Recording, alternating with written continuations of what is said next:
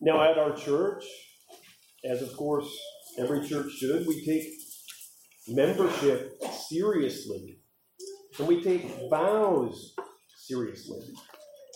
And so there are times when a person gets to know a church well enough and decides to become more than an informal visitor, but decides to make a formal relationship with a single local church.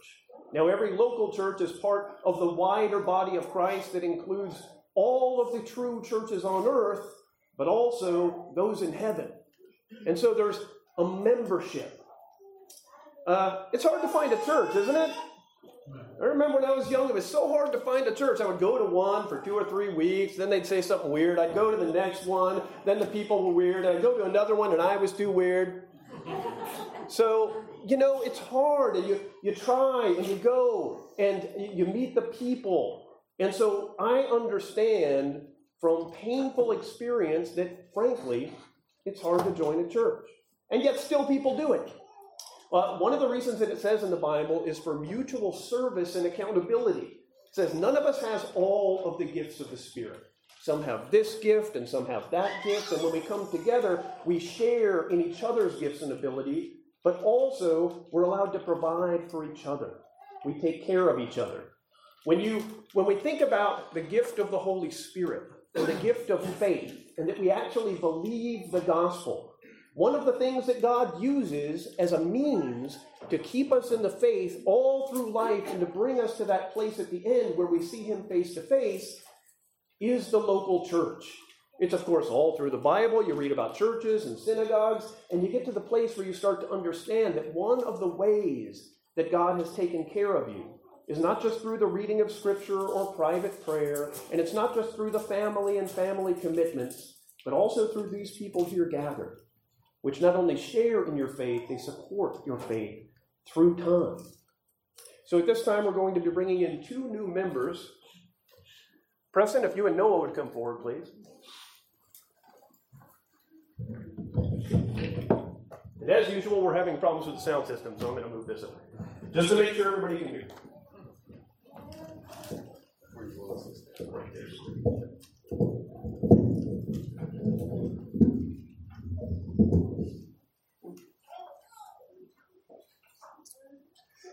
So Noah and Preston,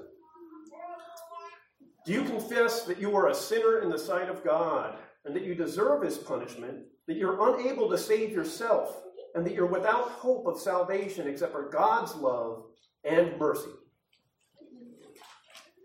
Do you believe in the Lord Jesus Christ as the Son of God and the Savior of sinners?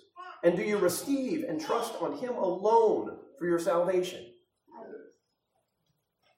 Do you accept the Bible, comprised of the Old and New Testaments, as the written Word of God, and that it is the only perfect rule of faith and how to live? Do you promise to trust in the guidance and strength of the Holy Spirit so that you can live all of life as a Christian, following the example set by Jesus Christ? Do you promise to exercise faithful stewardship of God's resources entrusted to you for the furtherance of God's kingdom and purposes? Yes. Now, there are a few that are particular to our specific group here. Do you accept that the doctrines and principles and standards of the Associate Reformed Presbyterian Church are founded upon the Scriptures? Yes. In loving obedience, do you submit yourself to the government and discipline of this church, promising to seek the peace, purity, and prosperity of this congregation as long as you are a member of it? Yes. Now, in this, in the binding together, it's not entirely different from adoption or perhaps a marriage ceremony, where a person has with their own lips said, I am committing myself to you, and you are committing yourself to me. So I ask you as a congregation, do you accept these two not only into membership, but will you actively pray for their peace, their purity, and well-being, and support them in their Christian life? Amen.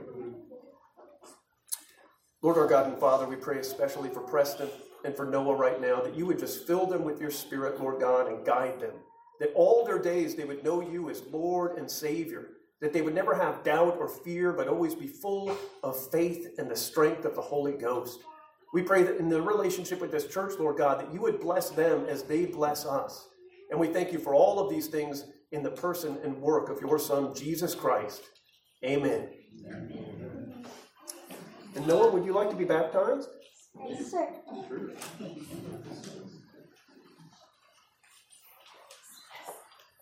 Well, in regard to the vows you've already taken, those are the things that are necessary to know in order to receive the sacrament of baptism. And now I'm also going to say, Noah, I baptize you in the name of the Father, and of the Son, and of the Holy Spirit, because that's what they did in the Bible. Does that sound okay? Sure. Lord our God and Father, we pray for Noah right now. He's taking a big step in life, Lord God. He believes in you vigorously. And he's met with the session, Lord God, and they have approved that this is a godly young man who's full of faith. We pray, Lord God, that you would bless him in this endeavor, that you'd be with him all the days of his life, that as we mark him with mere water, Lord God, that it would represent the placement of your Holy Spirit, which can only be found in the heart. We praise you for these gifts that you give us in the name of Jesus Christ. Noah Kendall, I baptize you in the name of the Father, and of the Son, and of the Holy Spirit. In Jesus' name, amen. Lord our God and Father, again, we just pray for these two. We pray for your blessing upon them, and that everything they put their hand to would be blessed by you. That in everything they touch, they would succeed in accordance with your will. And we thank you for these things in the name of Jesus Christ. Amen.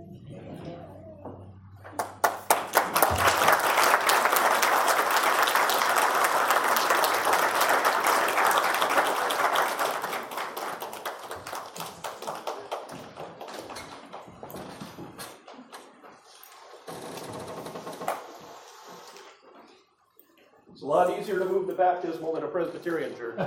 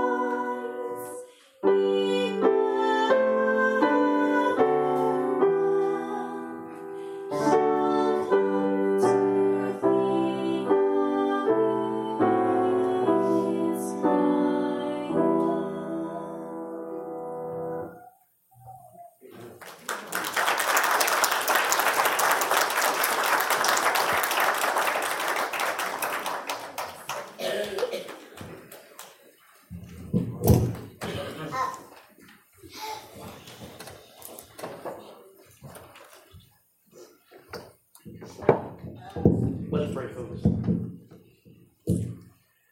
Lord our God, as we look into your word today, we pray that you would help us to see the marvelous things that are there, that you would open our hearts and minds to be able to see the wonders that you've given us in the person and work of Jesus Christ. We praise you, Lord God, for all of these blessings that you give. In the name of Christ, amen.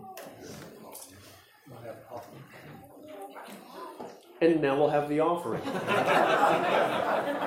Hey, you can tell where my head's at, though.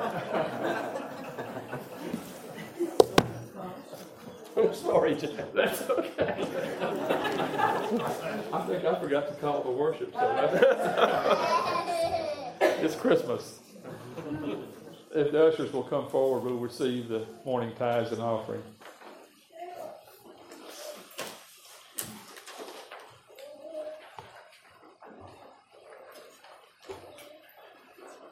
Let's pray. Lord, we thank you for the abundant blessings you have given us. And today, as we return a portion of them, we pray for it to extend the work of your kingdom so that many others in this community and throughout the world may come to know about your goodness, your mercy, and your love through the work of Jesus Christ, in whose name we pray. Amen.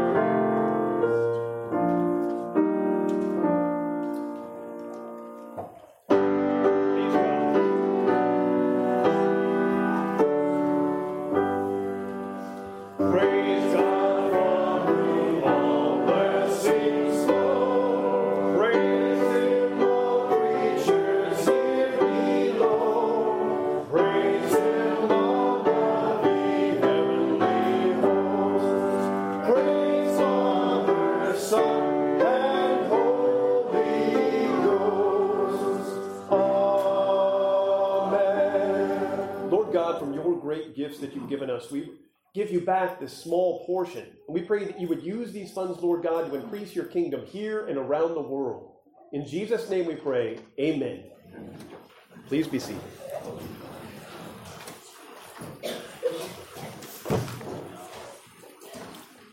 Now today we're going to be talking about Marys, and there are a lot of Marys in the New Testament. It's actually quite confusing.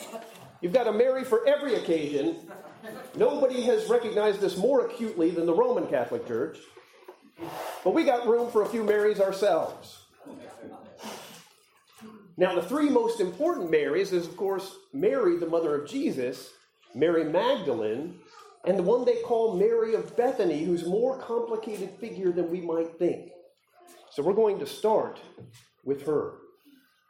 So we all know this story. We know half of the story of Mary in Luke 10.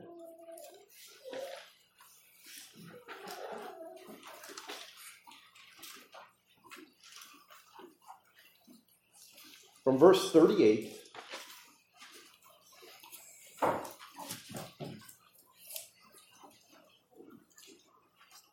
now as they went on their way, Jesus entered a village, and a woman named Martha welcomed him into her house. And she had a sister called Mary, who sat at the Lord's feet and listened to his teaching. But Martha was distracted with much serving, and she went up to him and said, Lord, do you not care that my sister has left me to serve all alone? Tell her to help me. But the Lord answered her, Martha, Martha, you are anxious and troubled about many things, but only one thing is necessary. Mary has chosen the good portion, which will not be taken away from her. Now, this is an interesting place in Scripture. It says a lot about the way we think about worship. First of all, wasn't Martha awesome for inviting Jesus and the rest of the folks into her house, ministering to them, taking care of them? She's making cupcakes. She's making cornbread. You can tell there's a lot going on there. And Mary has, frankly, never been a good girl. And she's sitting at Jesus' feet while all the work's being done, right? Now, you might expect there's probably several people doing the work, right? But Martha's eye is on Mary. And Mary's just sitting around doing nothing to her, right? And Jesus has to stop for a second and correct her. Now, we've seen many places in Scripture where Jesus has to correct somebody, and frankly, it's usually not pleasant, right? Peter was called, "Get thee behind me, Satan." You know, there's a lot of correction. When Jesus corrects somebody, not only is he 100% accurate, but they have to take it. And do you know why they have to take it? Because it comes from a place of perfect love.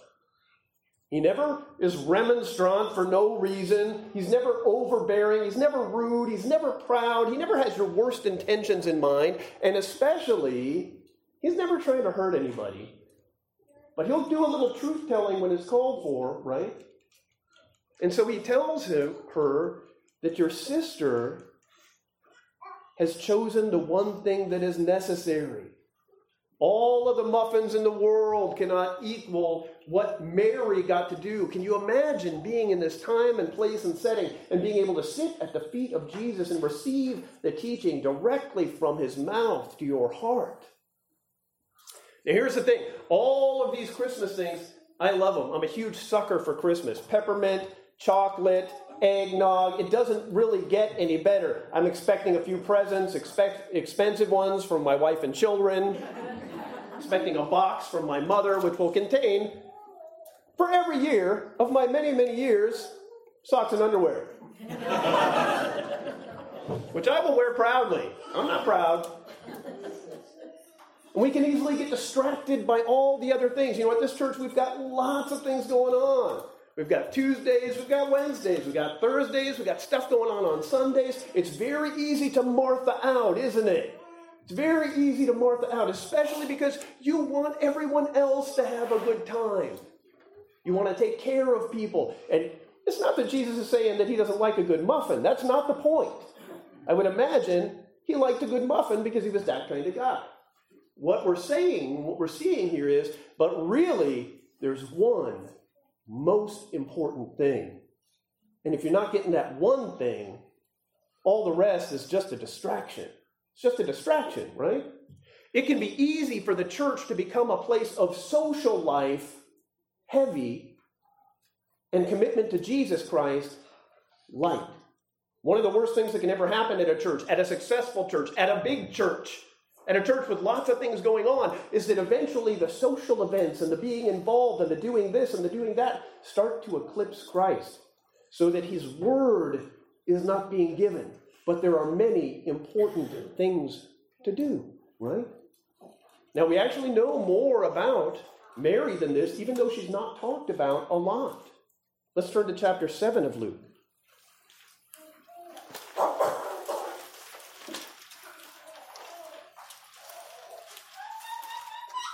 One of the Pharisees asked him to eat with him, talking about Jesus. And he went into the Pharisee's house and reclined at the table. And behold, a woman of the city who was a sinner, when she learned that he was reclining at the table in the Pharisee's house, brought an alabaster flask of ointment. And standing behind him at his feet, weeping, she began to wet his feet with her tears and wiped them with the hair of her head, and kissed his feet, and anointed them with ointment. Now when the Pharisee who had invited him saw this, he said to himself, If this man were a prophet, he would have known who and what sort of woman this woman who is touching him is, for she is a sinner. Jesus was a prophet. Do you think he knew? He knew. And Jesus said to him, Simon, I have something to say to you. And he answered, say it, teacher. A certain moneylender had 2 debtors. One owed 500 denarii and the other 50. When they could not pay, he canceled the debt of both. Now, which of them will love him more? Simon answered. The one, I suppose, for whom he canceled the larger debt. And he said to him, you have judged rightly. Then turning toward the woman, he said to Simon, do you see this woman? I entered your house, and you gave me no water for my feet, but she has wet my feet with her tears and wiped them with her hair. You gave me no kiss, but from the time I came in, she has not ceased to kiss my feet. You did not anoint my head with oil, but she has anointed my feet with ointment.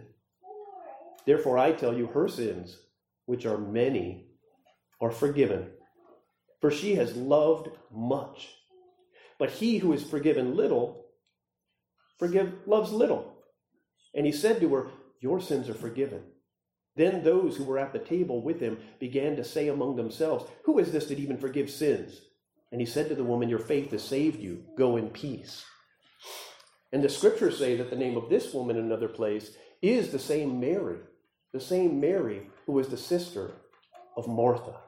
Do you see why she sat at his feet? Do you see why she couldn't be distracted by all of the fineries and things that go on around when religious events are happening? Why she would only sit at the feet of Jesus and listen to his words? Because her sins were forgiven and she was changed, transformed, renewed, brought to new life. All the past is washed away. Guys like this always love to push somebody's sins in their face. The usual reason is nobody knows about theirs, right? But Jesus knew what was in somebody. He knew the whole story about what was going on in their heart and mind.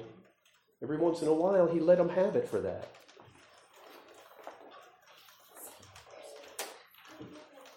Now, here's another Mary. Let's go to Luke chapter 2.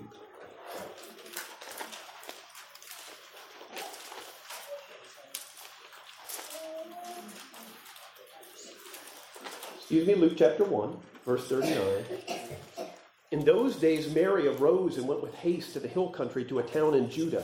And she entered the house of Zechariah and greeted Elizabeth. And when Elizabeth heard the greeting of Mary, the baby leapt in her womb, and Elizabeth was filled with the Holy Spirit. And she exclaimed with a loud cry, blessed are you among women, and blessed is the fruit of your womb. And why is this granted to me, that the mother of my Lord should come to me? For behold, when the sound of your greeting came to my ears, the baby in my womb leaped for joy. And blessed is she who believed that there would be a fulfillment of what was spoken to her from the Lord. So, of course, this is Mary that was a girl, right? She was a girl. She wasn't even married yet. She was only engaged to be married to Joseph.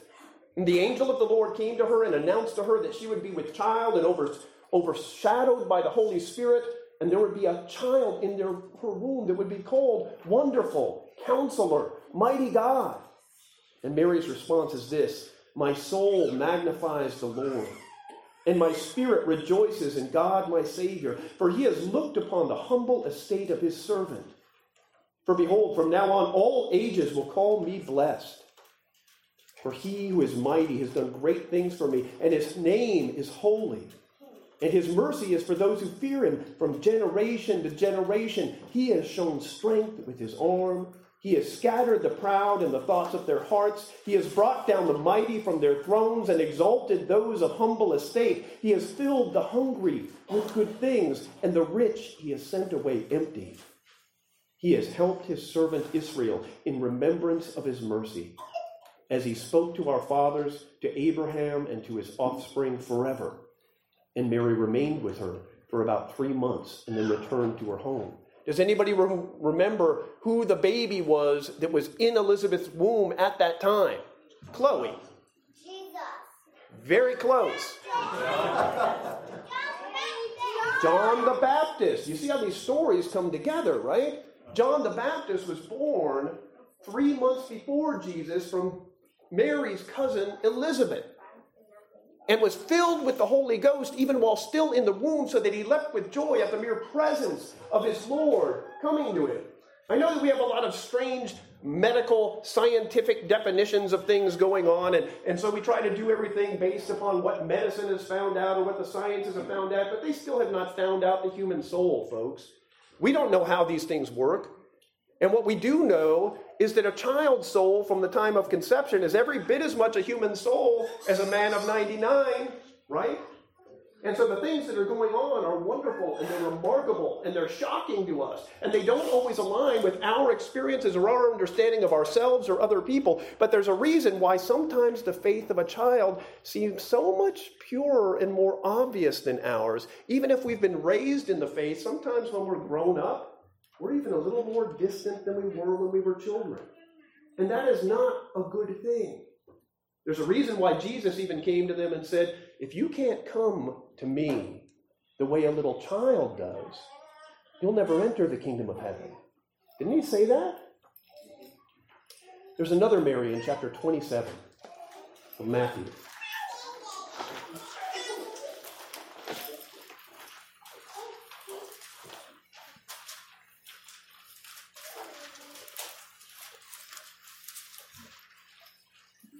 Just for the reference in 27 from verse 55, there were also many women there, looking on from a distance, who had followed Jesus from Galilee, ministering to him, among whom were Mary Magdalene, and Mary, mother of James and Joseph, and the mother of the sons of Zebedee.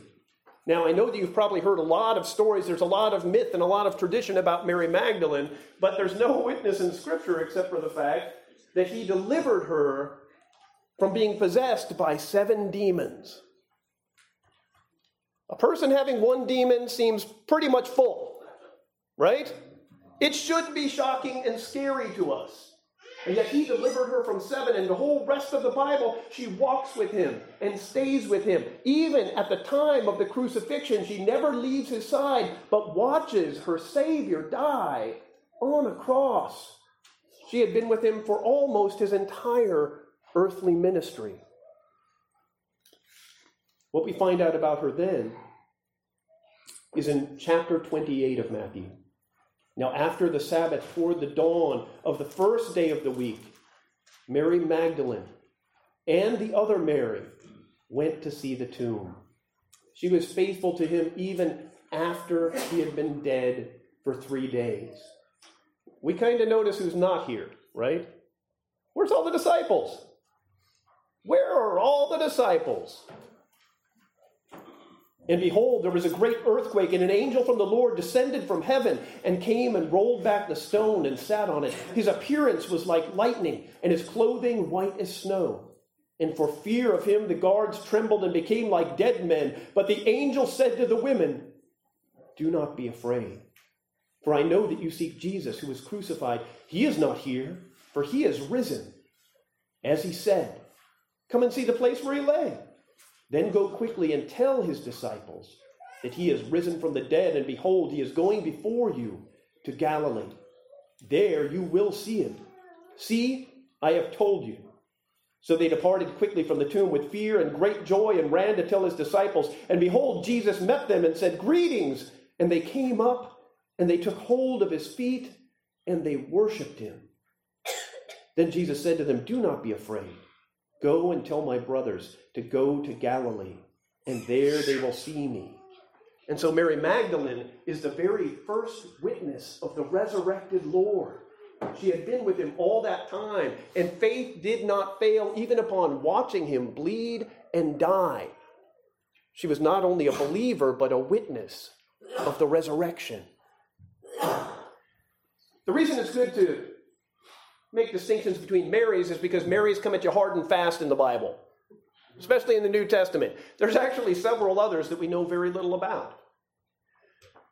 But all of them bring different nuance to this life and birth of Jesus, that they walked with him, they ministered to him. Some of them stayed with them and the disciples the entire time, making sure that they were doing the ministry that was appointed to them. And sometimes, every once in a while, they were the only ones that showed up. Isn't that interesting?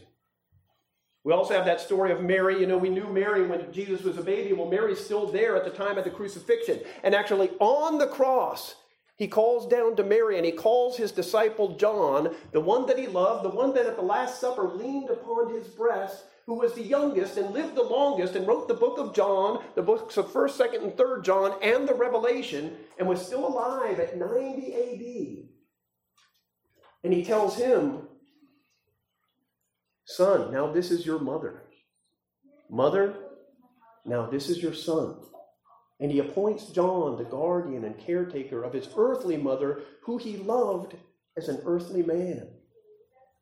See, Jesus was fully human, and that's lost on us. Different times in history, we've lost one or the other. Sometimes he becomes so divine that he's not really in touch with us. He's just an object of worship, kind of like one of the Platonic forms in the heavens. And sometimes he's become so earthly that he's really of no heavenly good. He's just like a moral teacher, just like a good guy you could pal around with. But the Jesus of Scripture is fully God and fully man, and so losing none of his divine prerogatives, he could also be with and in and among the people. Do you think Jesus was approachable? It's an interesting question, right? I've been in a lot of churches. I've been in churches all my life. My dad was a pastor. I have literally been in hundreds and hundreds of churches. I don't like it when the pastor's not approachable. You feel like, ooh, that's the pastor. You can't touch him, right? He's got the Shekinah coming off him. I don't like not approachable, right? You know, like one of the best guys for this is Martin Luther. The more you read about Martin Luther, the more you think you'd like to share a sandwich with him, right? Remember that even the little children ran up to Jesus. They knew he was approachable. They came to him, and then the apostles got between them and the children and said, children, don't bother Jesus. He's a very serious, important religious figure. And Jesus rebukes them, and he says, don't get in between me and the kids.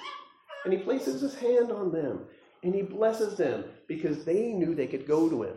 One of the things you want to cultivate in your own mind, heart, and soul is that people would think of you, I know this is a heavy burden, the way they think of Jesus. They didn't only follow him at a distance. They knew they could come close. Frankly, if any one of you were to ever cry on my feet and wash my feet with your hair, I would be freaked out by that. I would be thinking lawsuit the whole time, going to jail, something's going to...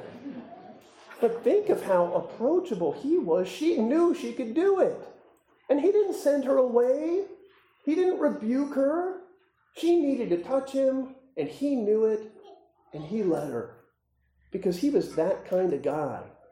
Remember, he's not only a God far away, he's a God very close. Right? Let's pray. Lord our God, would that you would put in us the heart of Mary, who was willing to cry on Jesus' feet and to touch him and to weep on him, Lord God, because she was filled with the Holy Ghost and all of her sins were forgiven. She treated Jesus right, and the religious figure treated him wrong. We pray that we could be like Mary Magdalene, Lord God, who was with him all the way till the end. She was delivered from so much that her sight, her spiritual sight, was so clear it was like a laser. She just stuck with Jesus. And Mary, Lord God, who when she was very young and inexperienced, she was told by the angel, and she considered the blessing to be the best blessing that anyone could ever get anywhere. And she rejoiced in her Savior. And she was there with him even at the time when he was nailed to a cross. And at the time when he was raised from the dead. We pray, Lord God, that you would increase our faith, that you would strengthen us in these things so that we might know you, but even more than that, this great blessing that we would become like you, that we would be conformed to the likeness of Jesus Christ in this life, that everything that he was in his humanity, we would be in ours. We praise you and thank you for these blessings in the name of Jesus. Amen.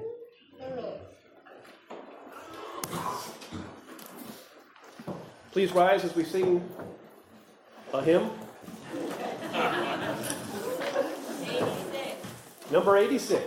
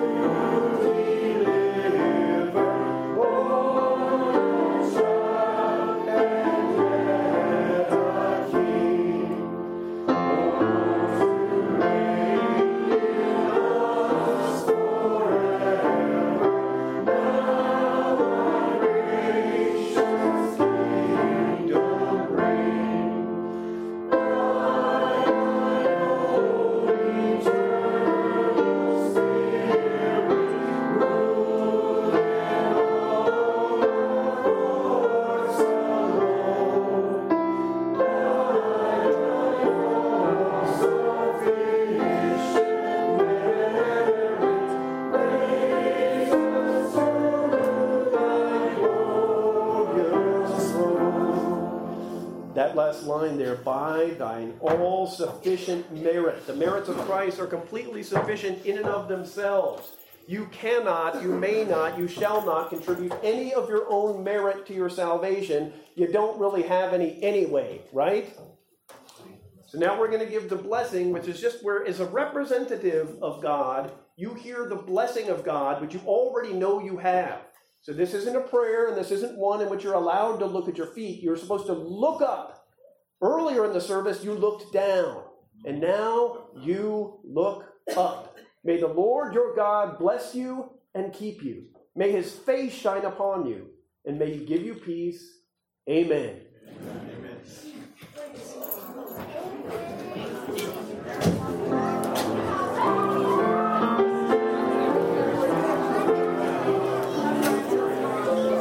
We have a cake. Oh, sorry. We have a cake in the fellowship hall for Noah. If you guys all want to come in and have some chocolate cake. Also, remember tonight at about 5, we're going to have our hay rides. If you don't like hay rides, you can just. If you don't like hay rides, you can just come for the carols, and the carols will be inside in the Lord fellowship hall. Hey, buddy. Hay rides tonight.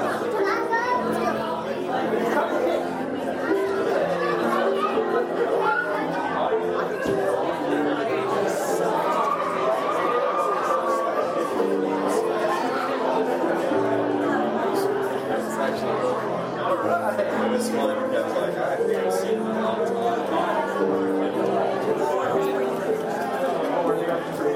Well, we didn't know, like I said, sometimes we're not